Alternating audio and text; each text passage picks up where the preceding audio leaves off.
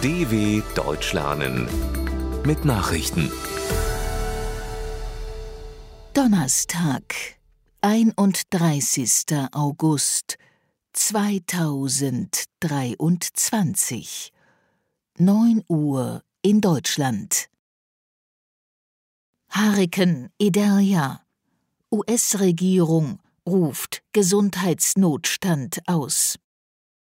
Angesichts der Auswirkungen des Hurrikans Idalia hat die US-Regierung den Gesundheitsnotstand für Florida ausgerufen.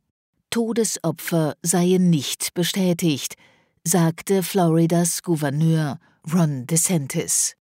Die meisten Bewohner der gefährdeten, niedrig gelegenen Gebiete seien den Evakuierungsanweisungen und Warnungen gefolgt.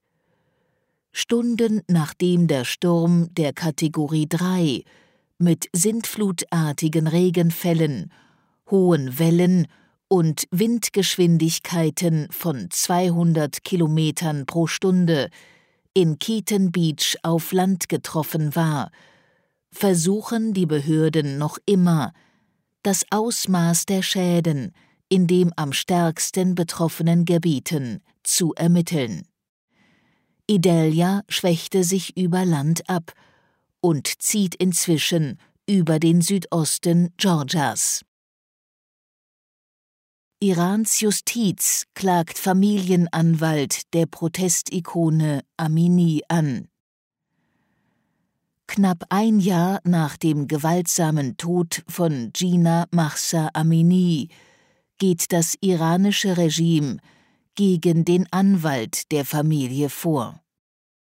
Mais Saleh Nikbacht werde Propaganda gegen die Islamische Republik vorgeworfen, berichtet die iranische Zeitung Etemad.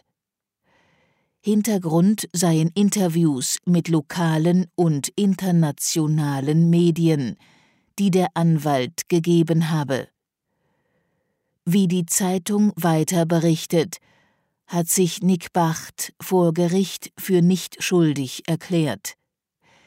Er habe lediglich die Art und Weise, wie die Behörden das Land führen, kritisiert.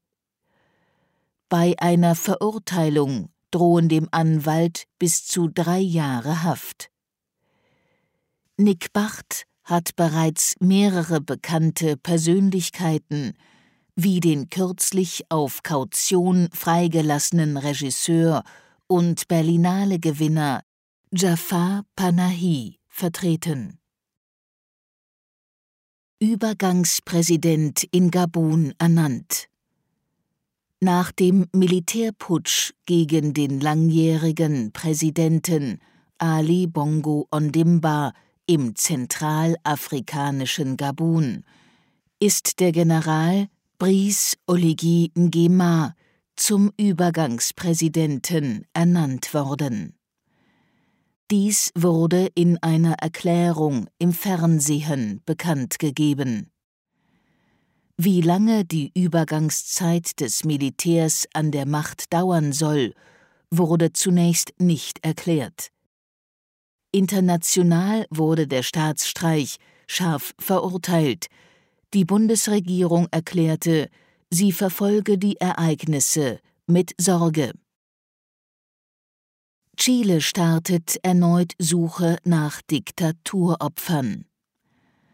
Ein halbes Jahrhundert nach dem Militärputsch in Chile will die Regierung des südamerikanischen Landes die Suche nach während der Diktatur von General Augusto Pinochet verschleppten Oppositionellen intensivieren. Demokratie sei Erinnerung und Zukunft, sagte Präsident Gabriel Boric bei der Vorstellung des nationalen Suchplans. Noch immer werden die Überreste von 1469 während der Militärdiktatur verschleppten und vermutlich getöteten Menschen gesucht. Lediglich 307 Leichname von ermordeten Dissidenten wurden den Angehörigen übergeben. Ermittlungen gegen Tesla und Elon Musk. Die US-Bundesstaatsanwaltschaft ermittelt gegen den Autobauer Tesla und Firmenchef Elon Musk wegen des Vorwurfs der Veruntreuung von Unternehmensgeldern. Das berichtet die Zeitung The Wall Street Journal. Dabei gehe es um die Frage, ob mit Geldern des Unternehmens ein extravagantes Glashaus für den Tesla-Chef finanziert wurde. Auch die US-Börsenaufsicht SEC habe eine zivilrechtliche Untersuchung eingeleitet.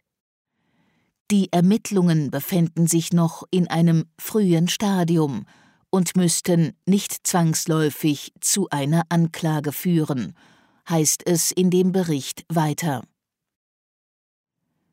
EMA empfiehlt neuen Corona-Impfstoff. Die EU-Arzneimittelbehörde EMA hat grünes Licht für die Zulassung eines weiterentwickelten Corona-Impfstoffs der Hersteller BioNTech und Pfizer gegeben. Dabei geht es um ein auf die Omikron-Sublinie XBB.1.5 angepasstes Präparat. Es soll besser vor aktuell kursierenden Varianten schützen. Erwachsene und Kinder über 5 Jahren bräuchten eine einzelne Impfung, unabhängig von ihrer Covid-19-Impfvorgeschichte, wie die EMA erklärte. Nach der Billigung durch die EMA-Experten muss jetzt noch die Europäische Kommission formal die Zulassung genehmigen. Das dürfte sehr bald geschehen. Soweit die Meldungen vom 31.08.2023. dw.com/langsame Nachrichten